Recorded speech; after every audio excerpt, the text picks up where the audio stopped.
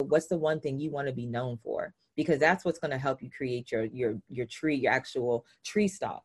And then from there, you grow and become known for that. And then you can start to branch out. But if you're a bush and you just have so many things going on, you're going to stay right there to the ground. But by being a tree, you allow yourself like to build your one thing that you're known for, and then you branch out from there instead of being known from everything and just like not taking off from being known for everything. Because when you're known for everything, people don't know what to call you for. They don't know what your area of expertise are. They don't know how you can help them. But when you have an area of expertise, they're like, bet, I have a real estate question. I know exactly who to call. I'm calling Xavier. Like, I know exactly who to call versus I don't know what he does, but I don't know, just call him see. Like, you know what I mean? You want people to be very sure about this is what you can help me with, and this is what I go to you for, especially early on. And I think that's a big mistake I see with people who make brands is in fear of missing out on potential opportunities. They try to touch everything instead of understanding that when you build a strong enough brand, you'll eventually touch everything. Gotta get your brain right if you're trying to make $1 million. If you ain't gonna do it for yourself, then do it for your mama. Only stay surrounded by them people if you know they solid. Elevate your hustle up today to double up your profit. Trying to learn some game, Xavier gonna talk about it. No Deanna, speak that shit that everybody vouching.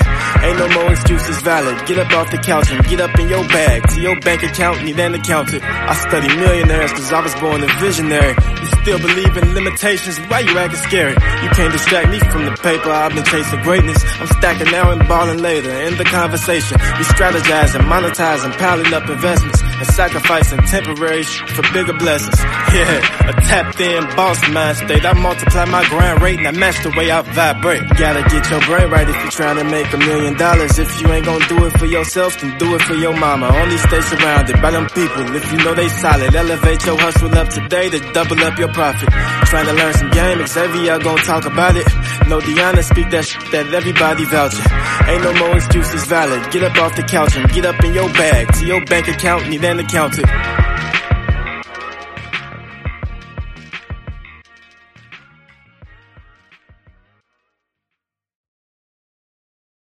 Today's episode is sponsored by B. Jones. B is a successful businessman and serial entrepreneur from Memphis, Tennessee. After being inspired to break into the real estate industry while working as a security guard, B has been able to completely change his life and many of the lives around him through his various business ventures, one of those being the 200K Club. B really takes great pride in helping others, and if you're in need of advice, whether it be business or real estate related, you can contact B at thebjones.com. In other great news, we released the official Millionaire Mindsets merchandise. Go to mmindsetspod.com to check our exclusive new collection of hoodies, t-shirts, and sweatshirts before they sell out. We'll be releasing new merchandise regularly, so be sure to sign up for our email list to get notified when the new releases drop. And make sure you tag us on social media at mmindsetspod to get featured on our pages. Thank you for your support, and we hope you enjoyed this week's episode. This episode is sponsored by Park Hill Capital Ventures. Park Hill Capital is a multi-purpose investment firm specializing in real estate, founded by Deanna Kent and Xavier Miller. We offer several different services to educate and mentor you on how to successfully invest in real estate, no matter what your experience level is. Additionally, if you're looking for your next investment property, we can also help with that. Our team has access to deals all across the country, and we connect you with your next deal in no time. And if you have a property that you would like to sell regardless of the situation, we can work with you to get your property sold ASAP. To learn more about our services or to get started, go to www.parkhillcapitalventures.com. What's up, you guys? Welcome to another episode of the Millionaire Mindsets podcast. My name is Deanna Kent, and I'm sitting here with my co-host, Xavier Miller. What's up? And today we have a very special guest joining us on this episode. We have Ms. Tanya Rapley. She's the founder of MyFab Finance and Maternal Health and Education Project, and she's also the owner of Club Lufo. Welcome to the show, Tanya. Thank you so much for having me. Thank you for joining us. We excited about this episode. And the funny thing about this, I didn't even mention this to Deanna yet. I remember this was years ago. This probably 2016 or something. I remember coming across MyFab Finance and just reading stuff up on it and stuff at work when I was because we probably military. So we was in the military. And then I remember being in the military, always reading Investopedia, just reading different finance stuff. And I remember coming across your stuff. So it's dope now today that we doing an interview with you. That's awesome. What branch were y'all in? Air Force. Oh, I'm an Air Force brat. Really? Yeah. So you know the life. Yeah, my mom and dad, anytime we're like talking to like anytime they know someone who's going to the military and everything, they always try to steer them towards the Air Force. They'd be like, no, go Air Force, so and so and so. So I am like that too. People be like, I was in the military. I'd be like, what branch? They'd be like, the Marines. I'm like, oh, okay. Everybody know the Air Force. Yeah, the Air Force. We tell people the same thing. Be like, thank you for your service. But And just to get right into it, just for those that don't know or not familiar with you, do you mind just giving a background on yourself, like all the like amazing things you're doing right now? What was the start to that? Like, how did you get involved with like finance and entrepreneurship? thank you. I got my start in personal finance. Really just kind of realizing I was creating programming in Brooklyn, New York, for low-income women. And I brought in this financial literacy program. And I'm sitting in the back of the room listening to them, like listen to the person speaking. I'm like, Tanya, you don't have your money together. Like, you don't even know how you're going to get home today. Like, it was just really, it was just like, wow, this is an opportunity for you to do this better. And so I decided to go home and like follow up with the person who was speaking, reached out to them, couldn't afford their services. And so I was like, you're just gonna have to go to the library and figure this out. So talk about full circle moment. I went to the library and checked out a book, Girl, Get Your Money Right by Glenda Bridgeforth, who actually I got to interact with this year because she sits on the board of a company that I did work with this year. And I got to tell her, like, your book was like the first book I read on my journey. So I checked that book out, just started learning how to do money better, and really became a student of the forums, like going and like FICO forums. Like I was obsessive, like I was reading, and then I started repairing my credit myself. And so I was reading the forums, seeing how other people were doing it and so forth. And then I was like, you know what? Other people don't have the time to do this, but I feel like I could communicate this in a way that people who look like me and enjoy things that I like would receive it. And so that's when I created my blog, My Fab Finance. And at that time it was My Fab FICO. Because my goal was, I was really credit focused, and my goal was to improve my credit score to a 750 by the time I turned 30. I think I was 27 at the time. And so that's really how it started. It was really just like me creating a blog, recommunicating what I was learning in a way that my peers could be interested in it. But it was also out of necessity. And the turning point for that blog was I went to a financial conference, FinCon, 2 years, like after I think I went to that in 2014. I started My Fab Finance 2013, missed the FinCon conference that year, but I was like, I'm going to the next one. Went in 2014. There was a woman on a panel, and she was talking about her finance related blog and how she had made $35,000 that past month. And I was like, wait, on a what? On a blog? Like a finance? Oh, y'all get it like this? And that's why I was like, okay, we're gonna figure out how to do this too. Like we're gonna figure out. And I kind of was looking, I was like, she ain't nothing special. Like, you can figure this out. And that's when I was like, okay, we're going to figure this out. So I started looking at Pinterest and everything else and figuring out how to monetize a blog and so forth. That was 2014. By 2015, I was resigning to do this full time. Wow. Okay. That's crazy. And it is, for people that don't know, it is a lot of money in blogging. I remember reading this one article with this one guy. He has a finance blog. I can't remember the name of the blog, and I'm mad I can't remember. But I remember him saying like he was making like $50,000 a month blogging and stuff like that. I'm like, wow, people really out here doing their thing from blogging. Yeah, Michelle Schroeder. I mean, she shares her journey. Like Michelle made $1 million in a year from her blog. So there's money to be gotten, especially if you have a foothold in it. And then also it's like the blog is essentially like my business card. The blog, it adds to my legitimacy. It is my real estate online, but my revenue streams don't necessarily just come from the blog. They come from the things related and the opportunities that the blog provides me with. So, I mean, if y'all want to get into that, we can get into that too. Because I just had a call with someone earlier today, and she's like, I'm thinking about starting a blog and so forth. I'm like, I don't advise for anybody to start a blog necessarily right now, because when I started my blog, there was no Instagram, and it was like there was Tumblr and Twitter. But the people's attention spans have shifted so much now, and they don't read blogs that they used to. Like they go to social media profiles. So what's the easiest way for you to get your content in front of someone without them having to create a new habit to receive your content. Right. So I highly suggest that people start with a social media profile, because you don't have to invest the resources that it takes to build a blog, and you can test your concept to see if your content is sticky and if your subject matter and the way you deliver your stuff resonates with people before you invest in building a website. Mm-hmm. That's a gem right there. So, because I know it's people that they probably when they see stuff like that, people making money, people often just imitate quickly, like, oh, I'm gonna do that too. But like industry can change, technologies can change, and it might not be the same opportunity for you there for people that already grew like MyFab Finance. Exactly. Yeah, so that makes perfect sense. And a question I have for you, something you said that really stood out to me in your journey is that the first thing you did was you got realistic with yourself about where you were financially and all that. And that's pretty much what jump-started everything for you. And I noticed a lot of people struggle with that. They don't know how to be realistic with themselves about their finances. So is there any advice you can offer to people, or why do you think people have such a hard time just, taking that initial step of, you got to be honest with yourself and about, your financial status? I think self-awareness is really powerful. And I think that it's not something that a lot of people have, or a lot of people aren't comfortable doing. And then it also can become a point where it's detrimental, where it paralyzes you from making decisions because you don't trust in yourself, or you're questioning everything that you do, or you don't believe in yourself.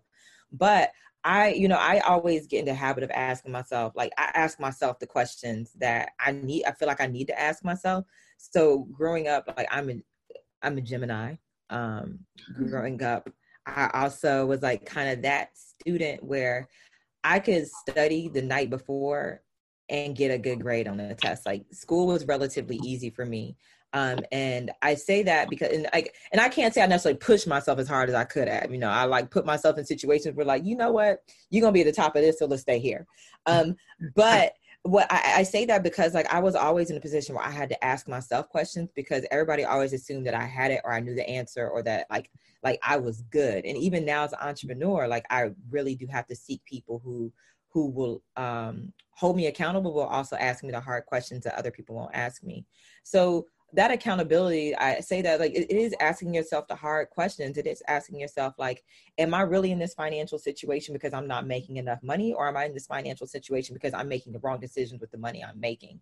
Am I in this financial decision because I've budgeted as much as I can and I've hit a wall? Or am I in this financial situation because I haven't created a budget and I haven't done everything I can to change this situation? A lot of people don't want to ask themselves that, but when you ask yourself those questions, then you can create solutions, because you realize, okay, then let's do this differently. Let's do that differently, and let's see what happens. So that's what, just really getting in the habit of asking yourself, have I exhausted all of my options? Have I done everything that I could and I'm supposed to do in the scenario? Or is there something I could do better? And let me try to do something better and see if that changes my outcome. It's powerful. I like that. Yeah, I like that too. And something you spoke on that I think is extremely important, and I always like to kind of talking about this topic, and it may be because it's something we experiencing right now as our brand with the podcast is growing and stuff, and that's brand partnerships, leveraging leveraging your stuff to get partnerships. Because if you don't know, for people that's listening, that's where most of the time where the real dollars come in. Which that's where the real money comes in, where you can really, capitalize off what you built. So do you just mind just talking about that for a minute? Things you can do, whatever you got, it's cool. I love brand partnerships. I do, because they're incredibly lucrative, especially if it's an item that you would use and believe in. And it's you literally get paid. When I created MyFab Finance, my goal was to get paid to be myself. When I started MyFab Finance, I felt like I had to so I have a big afro, I have 9 tattoos, I can be kind of quick with the tongue. And I was oh my gosh, I'm not like the rest of these Ivy League polished people who are out here talking about finance. I'm a little, I'm not all the way, to the left, but I'm not necessarily considered your safe bet. And I was like, I want to get paid for being myself. I don't want to have to be anybody else, because then I'm working because I'm not showing up who I authentically am. And so early on, I made it my mission that I wanted to align with brands who appreciated who I was authentically. And so to this day, you know, I now have a spokesperson agent, and I'll kind of get into that, who like navigates brand partnerships for me. But he'd be like, oh, they wanted to go with someone else. They didn't like what you said on your IG or something like that. I'm like, well, all right, they weren't for me. So with brand partnerships, it can look different. But when I say that my blog is like a business card, my blog was gave me real estate online. So sometimes people will come and say, we want a blog post, but other times they say, we want something on your Instagram feed, or we want to put something in your newsletter, or we want to work with you, or we just want you to be a spokesperson, or for you to teach this workshop. But by me creating a platform with MyFab Finance, before anyone else invested in me, I could show what I was capable of. So we were recording our own videos and posting videos on YouTube and posting videos on the MyFab Finance Instagram feed. So if a brand was looking to partner with me, I could say, hey, look, I can also be talent. Here is like, this is an example of my talent work that I've done. I would also like create spec posts where I would highlight and talk about a product and so forth. So nobody was paying me to do it, but I was doing it to show a brand, this is what is possible for you. And this is something that I could do for you. And that was before I started getting brand partnerships. Now we have them, and they started small. I think my first brand partnership might've been with a bank. It might've been like $1,500. And I was like thrilled to get that. It was for like maybe 3 Instagram posts for $1,500. And that was like back in 2014. Now brand partnerships that we're doing could go from like, it ranges. It really does depend on budget. I just did a satellite media tour where they paid me $40,000 just to go in for 6 hours and do something. I've done another spokesperson deal where like I shot a commercial for them and did like a few social media posts. That was $60,000 project. But then I've also had some things where like, hey, can you just do 2 Instagram posts? We just did one. It was like 2 Instagram posts for $8,500. So it just varies, but that still is more than like the hourly coaching, so forth, and everything of that nature. Like I literally can make my expenses in a matter of like an hour, my expenses for like the next 2 months in a matter of an hour. And then what it leverages and what it enables me to do by doing brand partnerships, and anyone who's considering them, is if you have an audience that you serve, especially an audience that is financially insecure, you don't have to rely on your audience to sustain your lifestyle. Like anything they do is icing on the cake. So like my membership club, that's icing on the cake. That literally is just like extra money that now I'm like, okay, great. I don't have to pay my team out of like my pocket or my earnings. I can just pay my team out of the membership club money. So that they can work in other areas of my business, but their salary is covered by this money coming in from my audience. Because I never wanted to be the person who was always selling to my audience. Like every time you turn around, I got this, I got that, I got like, that gets old after a while. And then you're like, well, are you here to help me, or are you just here like to take my money consistently? So that is why like I moved towards the larger opportunities so that I could subsidize serving my audience in a way that's affordable for them, that respects their space. It also allows me to cover my costs. It's a lot you said that I definitely like, and I want to go deeper into it. So I know I just said a lot. I'm sorry. It's a lot. Yeah. And I like that you, because we talk about this often, like being too salesy, because we see it with brands. It's like every post is about, I got this deal, 50% off every single time. And it's like, yo, like me personally seeing it from, if I put myself in the consumer mindset, is like you said, it's like, man, they just want my money. You want somebody that's feel like they really trying to help you and help your situation better your life. So I think that's a major gem you said. But going back to the partnerships, because I know people are going to hear this and they're going to be like, hold on, what? Like she did what? So let's take it from like before, like starting that point, like does someone go looking for the partnership, or do you wait for a partnership to potentially come to you? So what I have found, we have pitched people, and what I'm focusing on this year is getting better about outbound pitching. A lot of it does come to me. If you make enough noise and people are going to start reaching out to you. Right. If your SEO, it's really important, if you do have a website, to make sure your SEO is on point, because what happens is people come out of these meetings, hey, we're looking for an African-American woman, so-and-so who's a millennial financial educator for this campaign. They're going to go to their desk. They're going to type in African-American millennial finance. And like, you know, if you've done your SEO and so forth, you're most likely going to pop up. And so you'll be in a list of contenders, and then they'll reach out, they'll look through your profile. So if you want to do brand partnerships, I say always audit your profile and ask yourself, if a brand was to come look at my profile, first ask yourself, who's the ideal brand partnerships I would like to work with? And then look at your profile and say, if I work for this brand, would I reach out to this person based on what I see? And also do your research and see who they're working with. Look up the hashtags, look up their names, see who's tagging them, see what type of existing brand partnerships they are funding, or like who else is working with them, and the type of content they're creating. And maybe you can create something like you'd be in alignment with that, or maybe, you know, you would offer something completely different but still relevant to them. So have a look at that. Look at your profile to make sure that when they do find you based on your SEO, they go to your platform, it all checks out, and they have to reach out to you because you're just that in alignment with what they need. And then from there, you know, numbers are very interesting with that. So a lot of people do reach out to me. A lot of companies,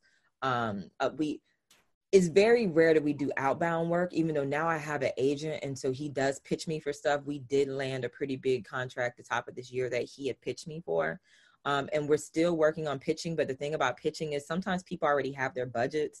They already have their campaigns in mind. And they're just like, cool, thank you. We'll keep it in mind. Another thing is that a lot of times you'll be reached out to or connected with the agency.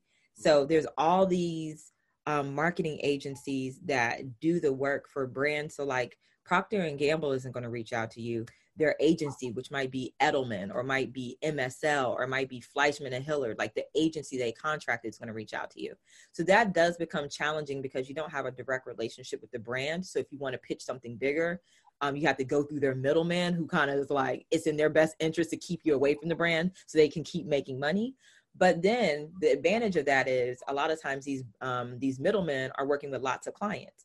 So if they come to you with say they come to you with like a $700 or $1,000 campaign, might not be something that is ideal for you price wise, but you know that they have other campaigns that they're going to be working on. So maybe they come to you for a Procter & Gamble campaign, but then next week or, you know, next month, they might have a Marriott campaign, or they might have a TurboTax campaign. And because they enjoyed working with you on that past one, they're going to bring you another opportunity.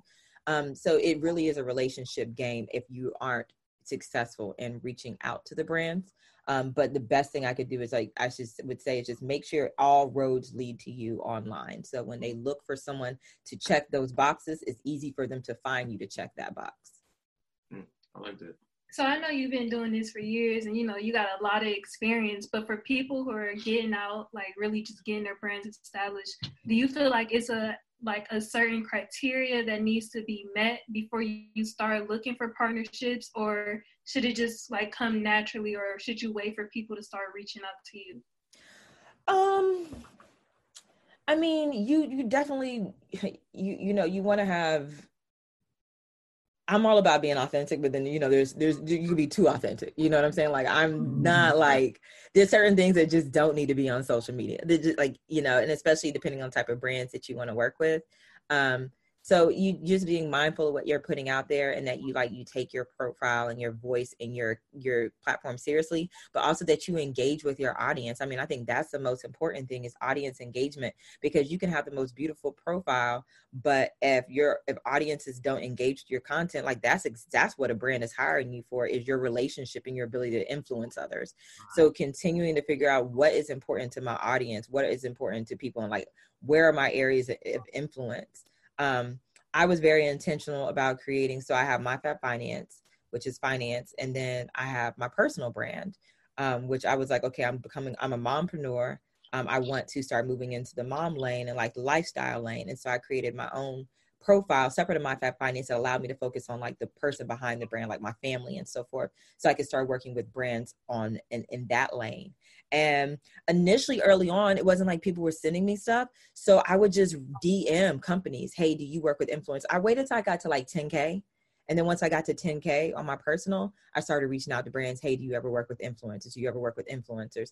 And at that time, it might be free product in exchange for like some photos and stuff like that. But then now it's to the point where brands do pay me for stuff on my personal platform as well, because they saw like, the content I created for others that they didn't know, they send it to me for free in exchange for, just like for me to post it in exchange for product.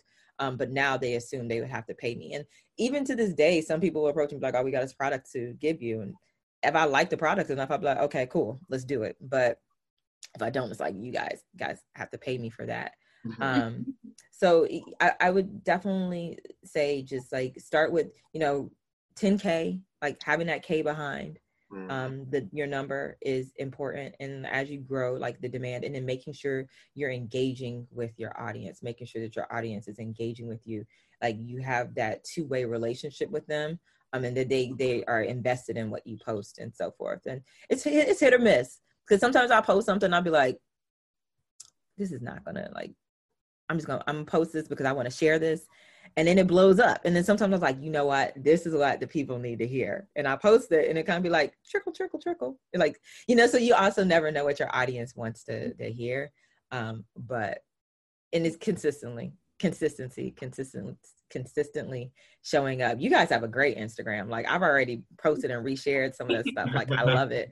I think in our space, it is also important. One thing that I have seen different, and it just depends on what your business model is that the industry you're in matters. So I've seen people who kind of like move towards MLMs, and by MLMs, I mean multi-level marketing programs and so forth, which are legitimate generators of revenue for some individuals and so forth. But I have found that corporate companies do tend to shy away from people who are heavily involved in MLMs and those type of financial products. So you won't necessarily see a lot of credit repair people who have brand partnerships. Right. It typically is like the general financial educators that they'll support. And I even remember there was an insurance company, and one of my earliest partnerships was with Green Dot, not Green Dot, was with Rush Card. And I remember I had a relationship with someone at an insurance company, and she was like, yeah, we don't touch those kind of products. We're going to have to wait for you to distance yourself from that for a little bit before we can talk about, running a campaign with you. So it's understanding that sometimes what you're affiliated with can affect your brand partnerships and the companies that reach out to you as well. Damn, that's crazy. And I want to ask you about, because you mentioned having your personal brand, then also having like your business brand. So do you mind just talking about, like, I'm trying to figure out how to word this question, but just like, why is it important to have that different, I can never say this word right. Differentiated. I can never say that word right. Basically, why is it important to have like a different look, a separate look from your personal brand and your business brand pages?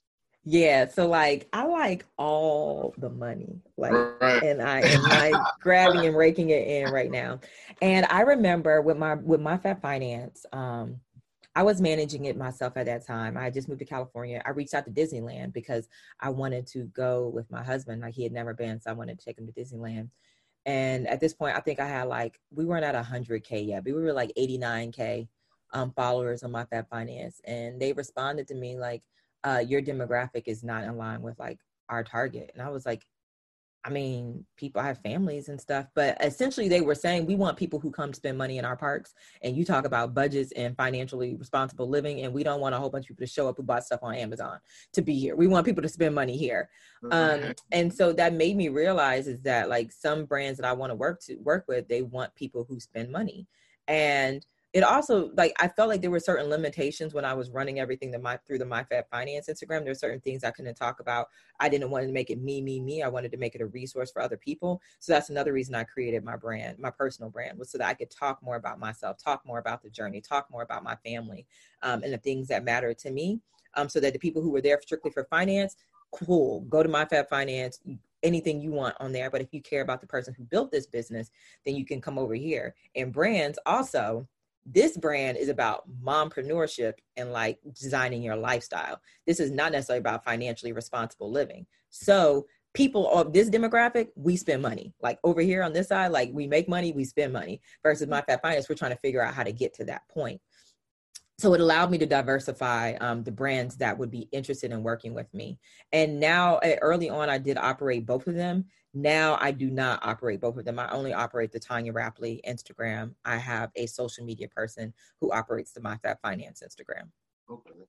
And I like how y'all did the MyFab finance Instagram. It looks really good. It's really like well put together and informational based. And then I love how you go to your page and it's really like it's just you. It's about you and your family, and it's obvious what you're getting out of each page. Thank you.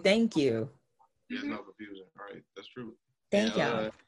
What do you think about this concept? Because I talk to a lot of people that that's trying to start their brand, or they're looking forward to starting their brand. They like, I'm gonna wait till I get this camera. I'm gonna wait till I get this. I'm gonna wait till I get this situated to start. Like, it's like they pretty much waiting on like everything to be perfect to start branding themselves. And I'm like, I used to think like that too. And then I'm like, nah, you could get all the cute stuff later. Just start and figure it out later. Like, what do you think? What do you think about that? You know, it depends. So like I just bought a company in November, and like I'm really trying to get out of my head with that because we're going through a rebrand with the website and everything. And like I'm like, no, we can't promote the company because it already had active subscribers and it was working because it was revenue. But in my head, I'm like, no, I can't really aggressively push this until we rebrand and get our photo shoot done and like get our packaging and everything. So like holding off on that. But in the same sense with MyFab Finance, like it was just getting started. It was just showing up. And sometimes if you look at people, when you're a creator, you get caught up on the aesthetics and like the creative process instead of understanding that people just care about the message. Like when we look at what goes viral and stuff like that, grainy videos go viral. Like bad audio goes viral. People do not care. We get caught on that as creators. And I'd say like start it and then build as you grow. I wish I would have saved the very first version of MyFab FICO. It was a WordPress. It was a banner that I did myself in like Photoshop. It sucked. It was so ugly. But it was like me just getting started and me doing something. And then like once I started bringing in a little money, then I was like, okay, now I can pay someone to design a professional logo. And then I ended up having someone design another professional logo down the line and like to refine our brand. And then we just redid our site last year. Like, so you can always build, but you won't have anything to build upon if you don't get started. Like if you're waiting until yours is perfect, or you're waiting till you present yourself, like that's valuable time that you lost in building your audience, building community, and much more time for someone else to come in who's like, no, I'm just gonna get started right now and like claim that audience that you could have been serving, but you wanted to wait till you're perfect. And they were like, let's do this.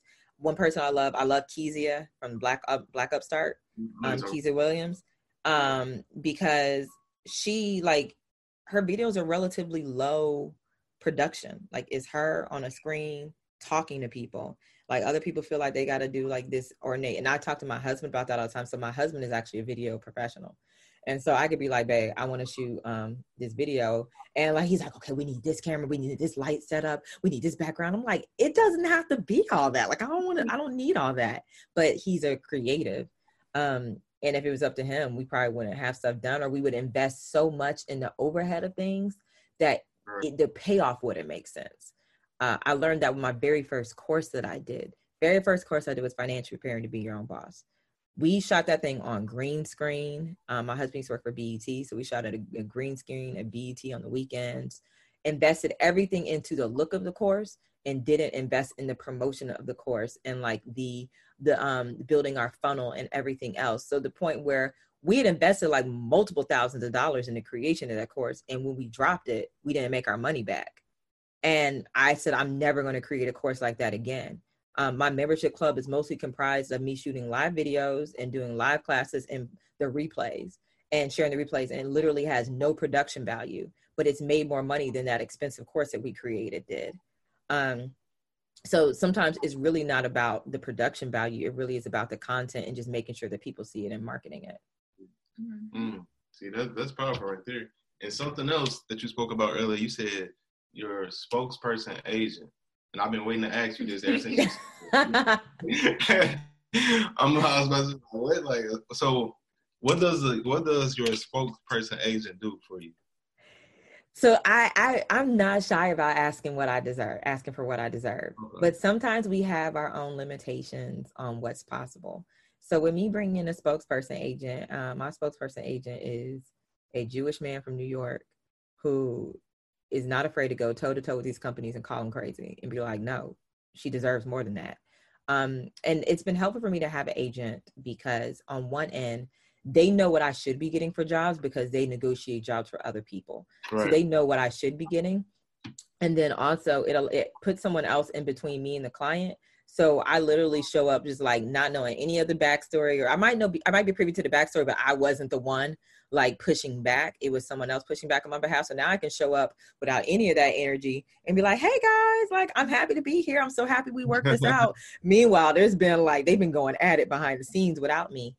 So those are the main two reasons. It's like making sure that I'm not leaving money on the table and having someone to bounce rates and so forth against. And then also having someone kind of to intercept the negativity that can arise from negotiations, but then also to intercept with these brands, because some of them, like I had one brand partnership last year, and like the person was texting me at like 9 p.m.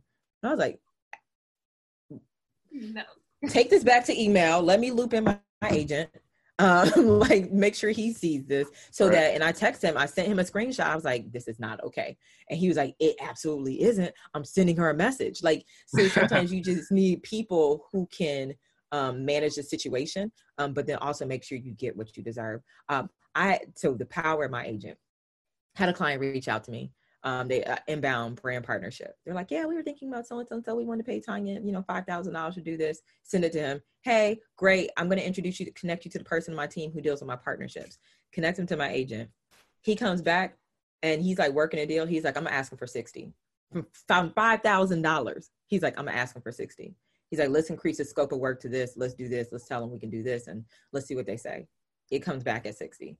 So it's like, that was literally a difference. And so he takes 20%.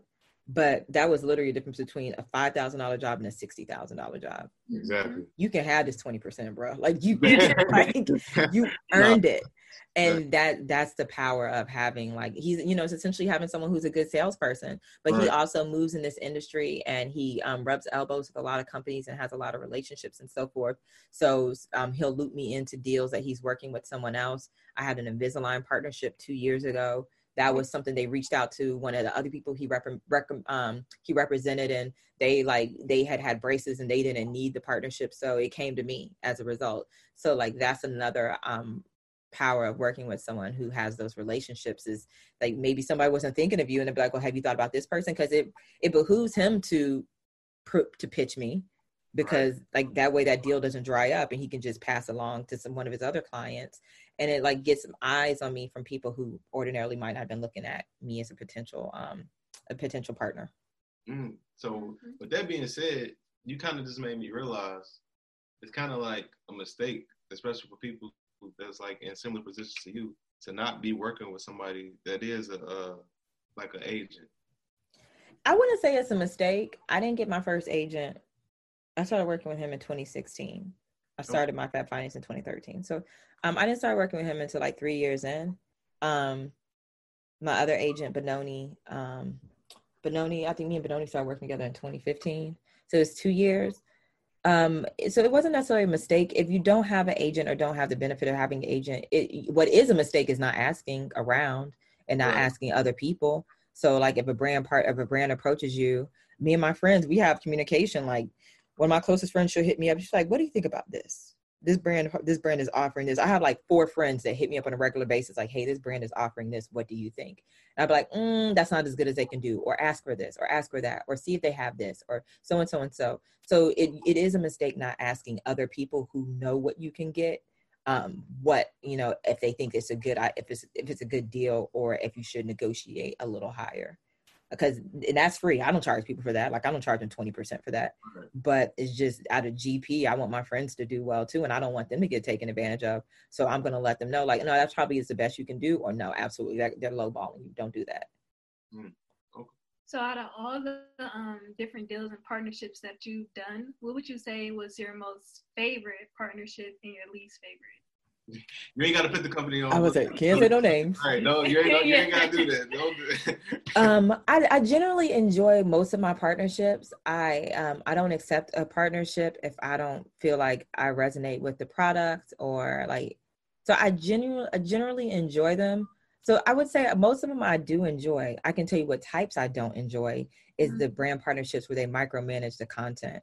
And so it's like you chose me because of my authentic voice, but then you want to control the way my voice is like communicated with my audience. It's like, you know, I'm from the South, so I use language slightly different, and like I know how to use language properly, but sometimes it doesn't sound right. Sometimes I want to say I be looking instead of I'm looking.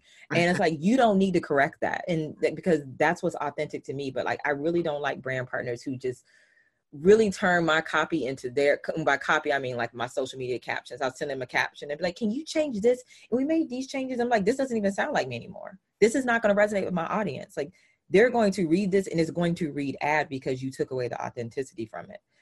So I don't enjoy those brand partnerships that are just so focused on their brand message that they forget that they're working with influencers because of our authentic connection with our audience.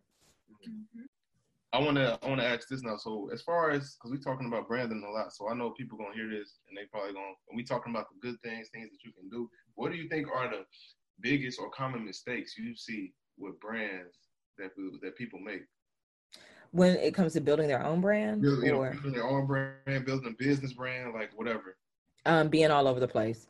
Like I literally met a man this weekend and he was a photographer at an event I was at, super talented.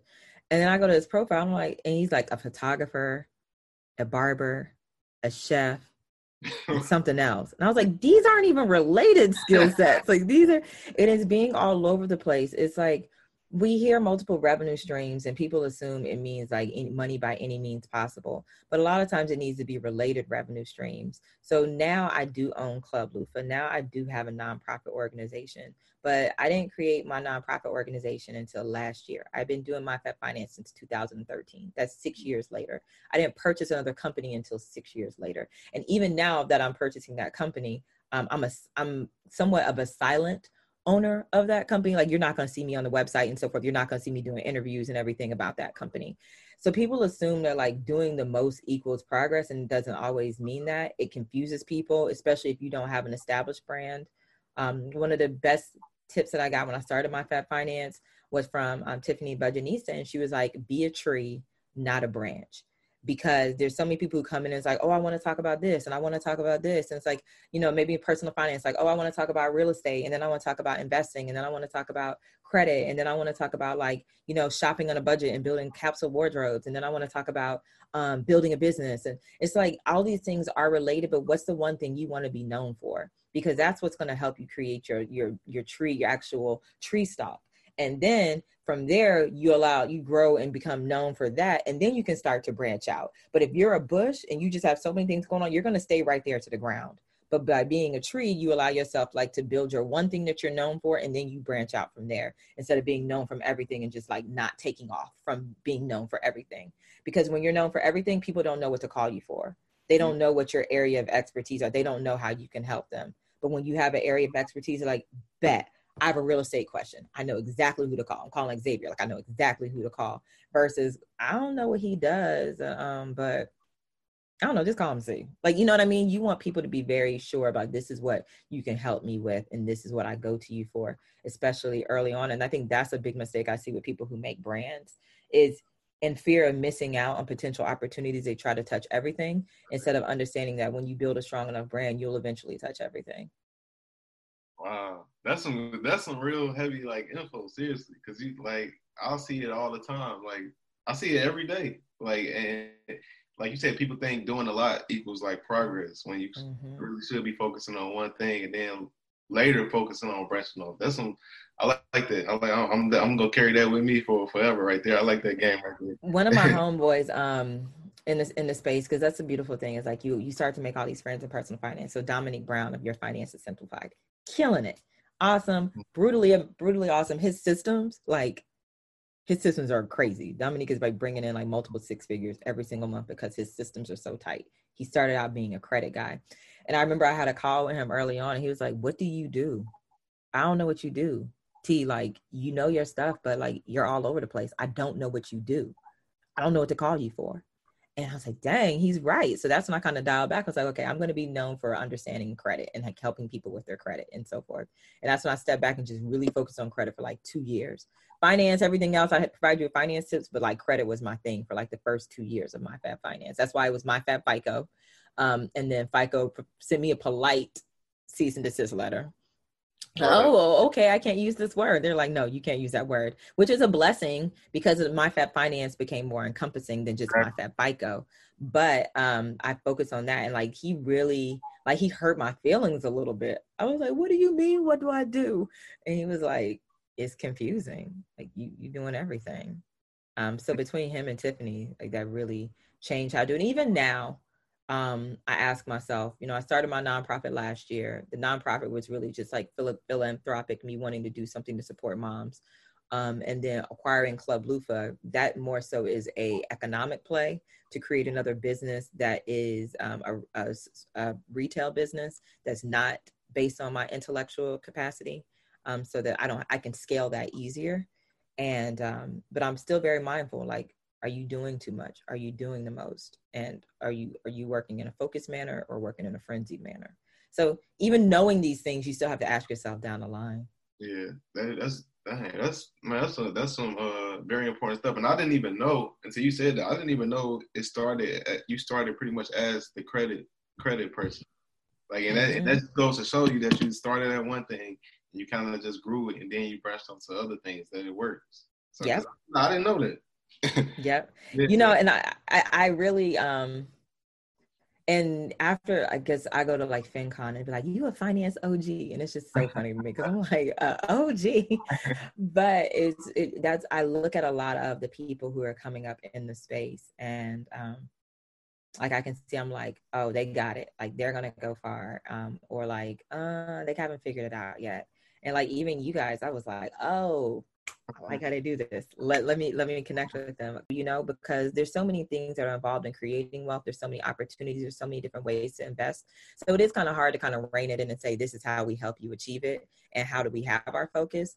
But that's not to say you don't provide other services. It's just, what services are you promoting to people? So you don't necessarily have to say like, we do this and we do that. We do this. It's like, no, we're going to help people with this. And we're focused on this for the next, 6 months to a year. Then now that we got people in that, we also have this skill set, and now we have a program to serve people who need this skill set from us. But you guys are doing great. Thank you. I really appreciate that. And like when they told you a finance OG, you really are. Like I said, this was, I don't even know what year it was. I was coming across MyFab Finance. Like, oh, this is dope. Like, yeah. So Thank you. That's crazy. And something. This is what I wanted to ask you, and I forgot. And I said, I remember that. And when it comes to like partnerships and influence, being an influencer or whatever, like, do you think? Because I feel like it's still at the beginning stages of the rewards that influencers will really reap. Like, do you think so as well? Say that question one more time. I think it's still like kind of early in the game as far as like compared to what influencers will really be getting like soon. That's a good question. Because I kind of am on the opposite side. Really? People are making a lot of money. It's like you right about that. People are making a lot of money. And I feel like brands are kind of going to wake up, because while I don't doubt the reach of influencers and the ongoing impact, brands aren't necessarily positioned to monitor that. Like, maybe we ran a campaign with this person 2 years ago, and now someone from the audience is just coming around to purchase. They don't know that purchase came from the touch from 2 years ago. They're not being short-sighted, but they're kind of focused on like, how many clicks does it drive? How many purchases does it drive today? We ran this ad with so-and-so. What is the result today? Instead of understanding like it helps them build relationships with their audience. And so I feel like they're kind of pulling back on budgets, as well as if we go into another recession, I feel like we're going to see a pullback on some of these budgets, because there are influencers who are getting like paid, especially ones who have really super large platforms. They're getting paid like $100,000 for one post. It's like, that's not sustainable for a brand to pay someone $100,000 for an Instagram post that the influencer might take down next week. That's not sustainable. So I actually think we're going to see a difference in influencer marketing and less available dollars are having to become more creative in how you work with brands and how you separate brands from their dollars, rather than just saying, I'm gonna put a post up. Like, you really got to exchange some real value for their dollars going forward. I like that. And like my reasoning behind it was because I mess with Twitter heavy, so like I just see what's going on. Then I noticed like how a lot of folks, like when it's Instagram and Twitter, a lot of times we got more influence than people that these brands think have. These people that think have a lot of influence. A lot of times, like I know several people that I feel like got more influence than those people, and they not getting paid from any brands or anything yet. So I feel like when a lot of these brands take notice of like certain people or certain like niches or like circles, I feel like they'll be like a pretty check for those people. Yeah, it's like it's more so the micro influencers. That's what they call it, micro influencers. Because in micro influencers, you do want to work with them because they're hungry. They're hungry for that brand partnership. They want to do right by that brand partnership because they want more opportunities versus the person who's like, yeah, whatever. Like, I guess I'm just going to get this up. You want someone who's going to work hard for you, and no one's going to work harder for you than somebody who's hungry. Right. So, I think there's going to be a change and there's going to be a shift.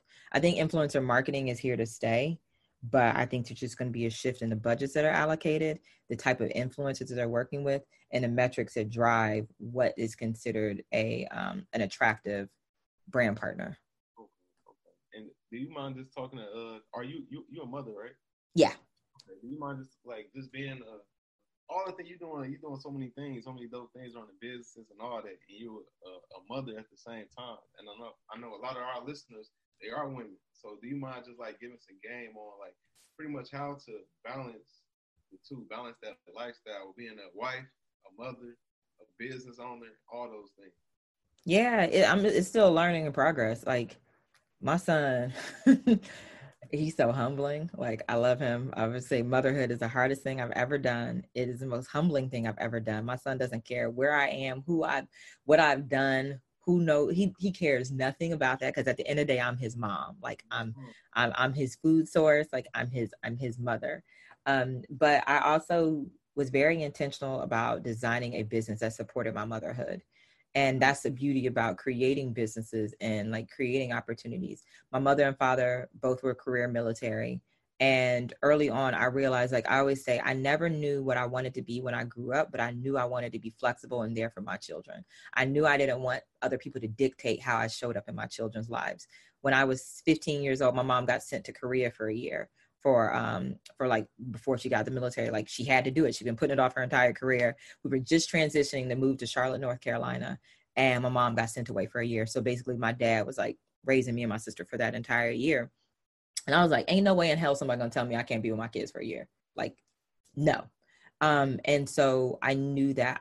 And then going forward so I was like, I'm not going to the military. Bet that I'm not. And then I ended up when I was working at my job, I had a coworker who was pregnant and she had morning sickness.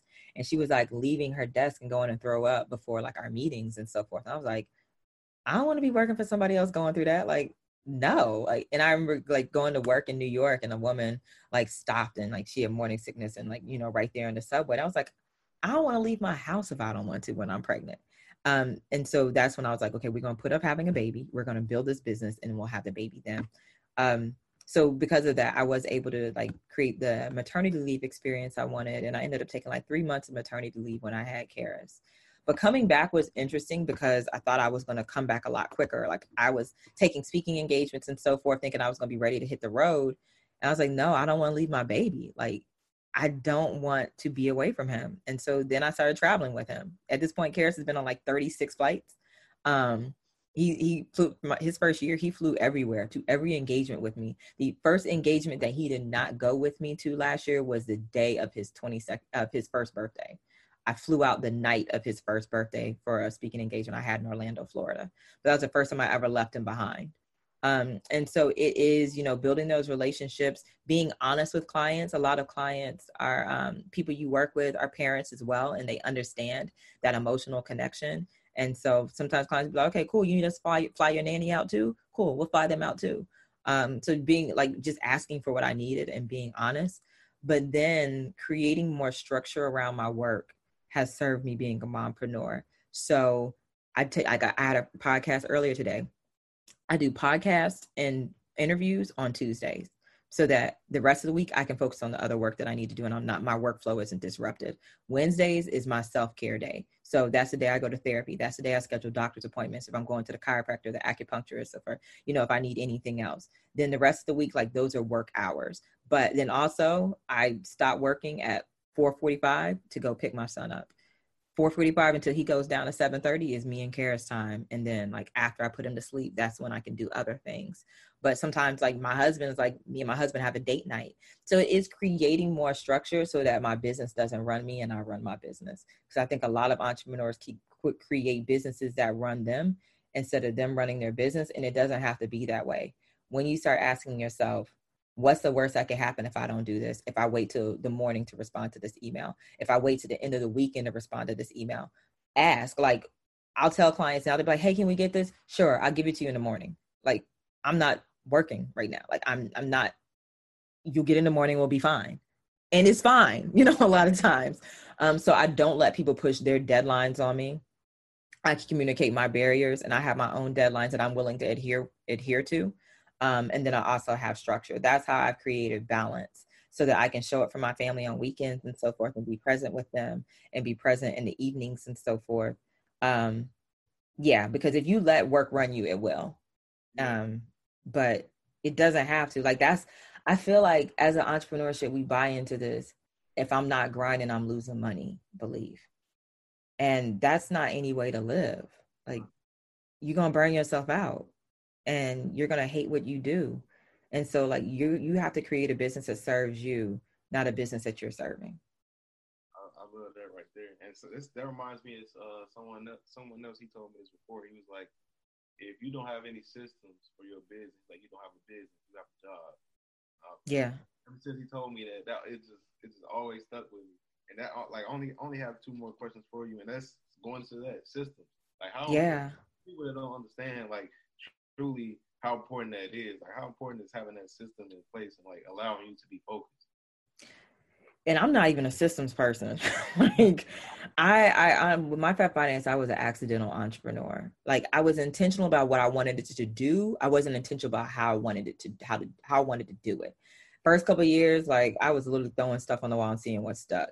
So when I started bringing in people who were more systems oriented. So for me, not being a systems person, I hire people who are systems oriented. So that's not my strength, but I hire people with that skill set so they can implement systems in my business and set up workflows.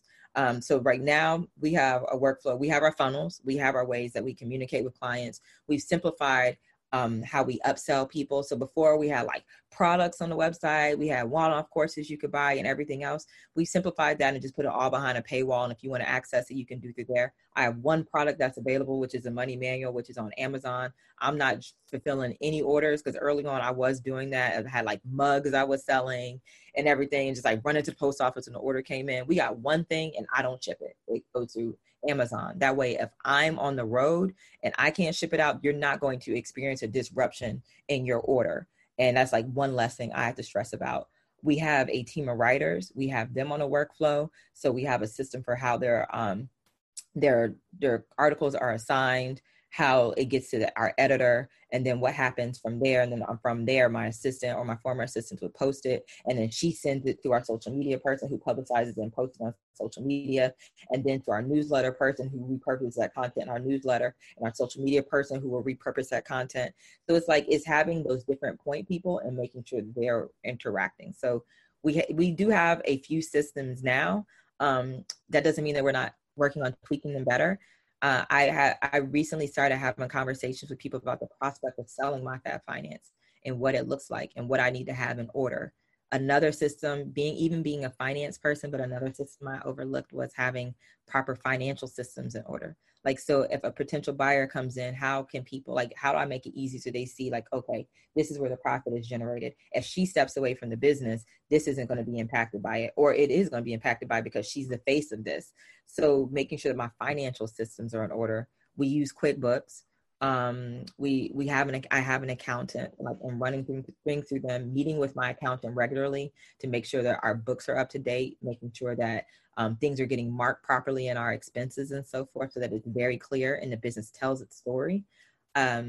But there are things we still could be better on. Like, given that, there's still things we could be better on, because MyFab Finance grew without systems in mind. And so now we're just like plugging in systems, like as like where we're seeing like where the issue areas are, versus Club Lufa.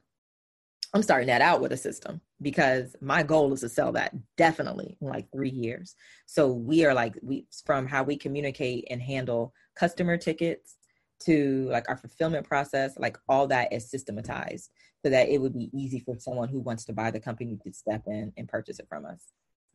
That's it's so funny you said it, because I was just having a conversation recently with a friend of ours, and I feel like this is a very important topic that business owners kind of never think about. Because I remember talking to our friend, her name is Ari, and she's like super smart, and she was talking to us about one of our companies. She was just like, what does it look like down the line when you potentially sell it? Like, do you have all these things in place where you could just pretty much transfer it over? Mm-hmm. And I'm like, I never thought about that, because I never thought about, so you don't never think, because it's like you're a baby. You don't think about everything. But as you know, being a business owner is all about creating something, building, and potentially flipping it down the line, doing it something. So same thing you would do at a house. Like, exactly. So, and I feel like a lot of times people don't think about that part. Like, down the line, you might want to sell it 5-10 years later. But when you got those things in place where you can just do it smoothly with no problems, you got to take that into account. And we don't have people to talk to us about it. I mean, right. Like, let's be real. Like, we don't have people that have those conversations with us. Like, for some of us, we're the first business owners that we know. Like, right. we're defying the odds by having a successful business, let alone, one that is sustainable. But, that's another reason we see these businesses in our communities that go out of business. Like the matriarch of the family or the patriarch of the family passes away and the business goes out of business because they died with the information and knowledge within them instead of creating systems that would sustain the business after they transitioned. And that's something I still think about. If something was to happen to me today, what would happen with MyFab Finance? Like, right. what would happen with these companies? Am I doing a good job of ensuring that these businesses are sustainable without me? At this point, I'm not, but I'm continuing to work towards that, because that's the reality that we live in. And especially when we think about creating generational wealth, right. You want to create a business that can sustain your family even after you're not here. Exactly. And this is the last question I asked. This was something that Deanna wrote down. I guess she's seen you talk about this online, and you talked about it's tax season right now, and you talked about tips on maximizing your tax refund. I don't get those anymore. You said you don't get them no more? I don't get them anymore, man. Yeah. Oh, yeah, no. Oh, my bad. I don't even catch on to what you're saying. Neither do we. I didn't even catch on to what you're saying. It took me a second. Neither do we. Gone are the days. Yeah, gone. Right. Those days gone. But it's all good. It's all good. But for the people that do get them, what are some of the things they can do to maximize that instead of just blowing it? Another one to come 12 months later. Yeah, there are a few things that I recommend. The first is investing in a business like that you already started, investing in something you need for your business. Maybe you did start on a shoestring budget and you're like, okay, now's the time for me to get that camera, or now's the time for me to get that podcast equipment, or like level up that, or, now's the time for me to put some money aside so that I can hire someone who can mix my audio or something like that, or someone who can make this job easier for me. So maybe they charge $300 a month, but they can actually, post and upload my videos and, make it easier for me to market the podcast. Or maybe it is finding a way to invest in your business or invest in your interest. Paying off a bill, paying off like something that you need to get rid of. So maybe it's a credit card, or maybe it's some parking tickets or something like that that's going to affect you down the line, but making sure that you're paying off a bill, or, taking care of any debt. I do say treat yourself with something. So maybe you allow yourself to get a spa pedicure, or maybe you'll get a massage, or maybe you take a class or something that you wanted to take. So I do think that, I'm not the person who is anti-tax refund. I know there's some people like, if you get a tax refund, it means you gave the government too much money. Like, let's be realistic. Some people aren't going to save that amount of money throughout the year. So let the government hold it, because they wouldn't have that otherwise. Like, it might be the largest lump sum of money they get that year. So yes, you might want to do something to treat yourself, because that's like hard-earned money that you earn throughout the year. Start jumpstarting your savings. If you don't have any money in savings, if your savings is looking a little skimpy, really making sure that you're using that money to jumpstart it. And then the last one is physical or property maintenance. So when's the last time you went to the dentist? Like, people don't realize that a lot of issues and diseases that affect our bodies start in our mouth. And it's because you're not going to the dentist, and just making sure that your oral health is up to par, making sure that you don't have any, underlying infections that can impact the rest of your health. Or just going and getting that physical checkup that you've been avoiding and so forth, just to make sure everything is working properly. But then if it's, if everything is good there, what about your car? What about your home? Like, is there any maintenance that you need to take care of with those funds? Do you need to get new tires? Do you need to balance your tires? Do you need alignment? Do you need new shock? Do you need to get an oil change? Do you need to get your system drained? Like, do you need servicing on your vehicle so that can prolong the life of your vehicle, so that it doesn't become a bigger financial drain down the line? Or do you need to make any repairs on your household, or, put energy efficient appliances, or, do something differently so that it can save you money throughout the rest of the year and prevent future headaches? So those are ways that I suggest using your tax return, because it's an opportunity to alleviate future financial headaches down the line. Yep, and I love that. And just before we wrap up, I just want to say I really, really, really appreciate you taking the time to come on to talk with us. This was like extremely dope. And for the people that's not following you, or they want to get in touch with you, or they want to get catch my Fab Finance content, like, where can they do all those things? How can they reach you? All those good things. Yeah, I've been incredibly transparent on here. So, hey, y'all. So if you're interested in the finance content, it's at My Fab Finance. But then the person behind the business who talks about a lot of stuff that I talked about on here, that's Tanya with an O, TONYA.Rapley, RAPLEY, on Instagram. And you can find that in the My Fab Finance bio. It's linked there. So yeah, I try to get to DMs. I try, but I am a working mom, and so sometimes my life doesn't lend to that. Like, one of the self-care habits that I have now is I don't take my phone in the room to charge overnight, and I don't charge my Apple Watch in my room. Like, everything charges outside my bedroom. I don't have to use my phone as an alarm, because I wake up when I want to. Like, we get up, when our day starts when our day starts. Unless I have to be on set for something. So I don't bring my phone or anything into my room. And that does condense my allowance of screen time. So I'm not able to get to, all the comments and something that people might say or send me, but I try to do my best.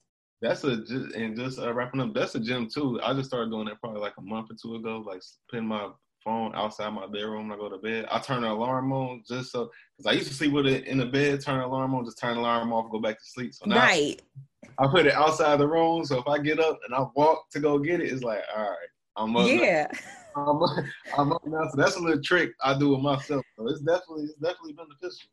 Yeah, and it's also so you can make sure that, like, you're not scrolling before you go to bed, exactly. And you're not scrolling as soon as you open your eyes. Like, you're allowing yourself to decompress from the world and, like, all the external influences, and you're allowing yourself to, like, get ready for the day without all the external influences, without being bombarded. Like, you can open your eyes and actually lay there, rather than, like, going over your phone and looking at your email or getting the text messages, especially us here on the West Coast, because if we have family and people on the East Coast, they've been up and at it for like 3 hours. You wake up to so many messages, DMs, all their stuff. You wake up to everybody's stuff instead of just waking up. So yeah, that's a self-care habit. I'm happy that you do that too. Yeah, definitely. And that's all I got for you. Like I said, we definitely appreciate that you came on. Like, we definitely got to link up soon next time we down in LA. Please do. Like I said, I love what you guys are doing, and I'm always here as a resource. Like, if y'all ever have any questions, definitely. Like, outside of this, we got to talk, because maybe we can do an event or something. Yeah. When you guys come to LA. My co-working space just asked me, like, do you want to do anything here? And, like, I have an idea for something that I think that would be dope here. So. Oh yeah, let's say less. Let's let's like, dude, I'm with it. Okay. Appreciate you. Have a good rest of your day. Thank you so much. And everybody, I hope you guys enjoyed this podcast. Yes, ma'am. Thank you. Well, that was another episode of the Millionaire Mindsets Podcast. And wrapping up, for those who don't know, you can find me on Instagram and Twitter at Xavier C. Miller. And Deanna, you can find her on Instagram and Twitter at Deanna Kent. Appreciate you all for listening. See you guys next episode. Peace. Gotta get your brain right if you're trying to make $1 million. If you ain't gonna do it for yourself, then do it for your mama. Only stay surrounded by them people if you know they solid. Elevate your hustle up today to double up your profit. Trying to learn some game, Xavier gonna talk about it. No Deanna, speak that shit that everybody vouching. Ain't no more excuses valid. Get up off the couch and get up in your bag. To your bank account, need an accountant. I study millionaires cause I was born a visionary. You still believe in limitations, why you acting scary? You can't distract me from the paper, I've been chasing greatness. I'm stacking now and balling later. In the conversation, we strategizing, monetizing, piling up investments, and sacrificing temporary shit for bigger blessings. Yeah, a tapped in boss mind state. I multiply my grind rate and I match the way I vibrate. Gotta get your brain right if you're trying to make $1 million. If you ain't gonna do it for yourself, then do it for your mama. Only stay surrounded by them people if you know they solid. Elevate your hustle up today to double up your profit. Trying to learn some game, Xavier gonna talk about it. No Deanna, speak that shit that everybody vouching. Ain't no more excuses valid. Get up off the couch and get up in your bag. To your bank account, need an accountant.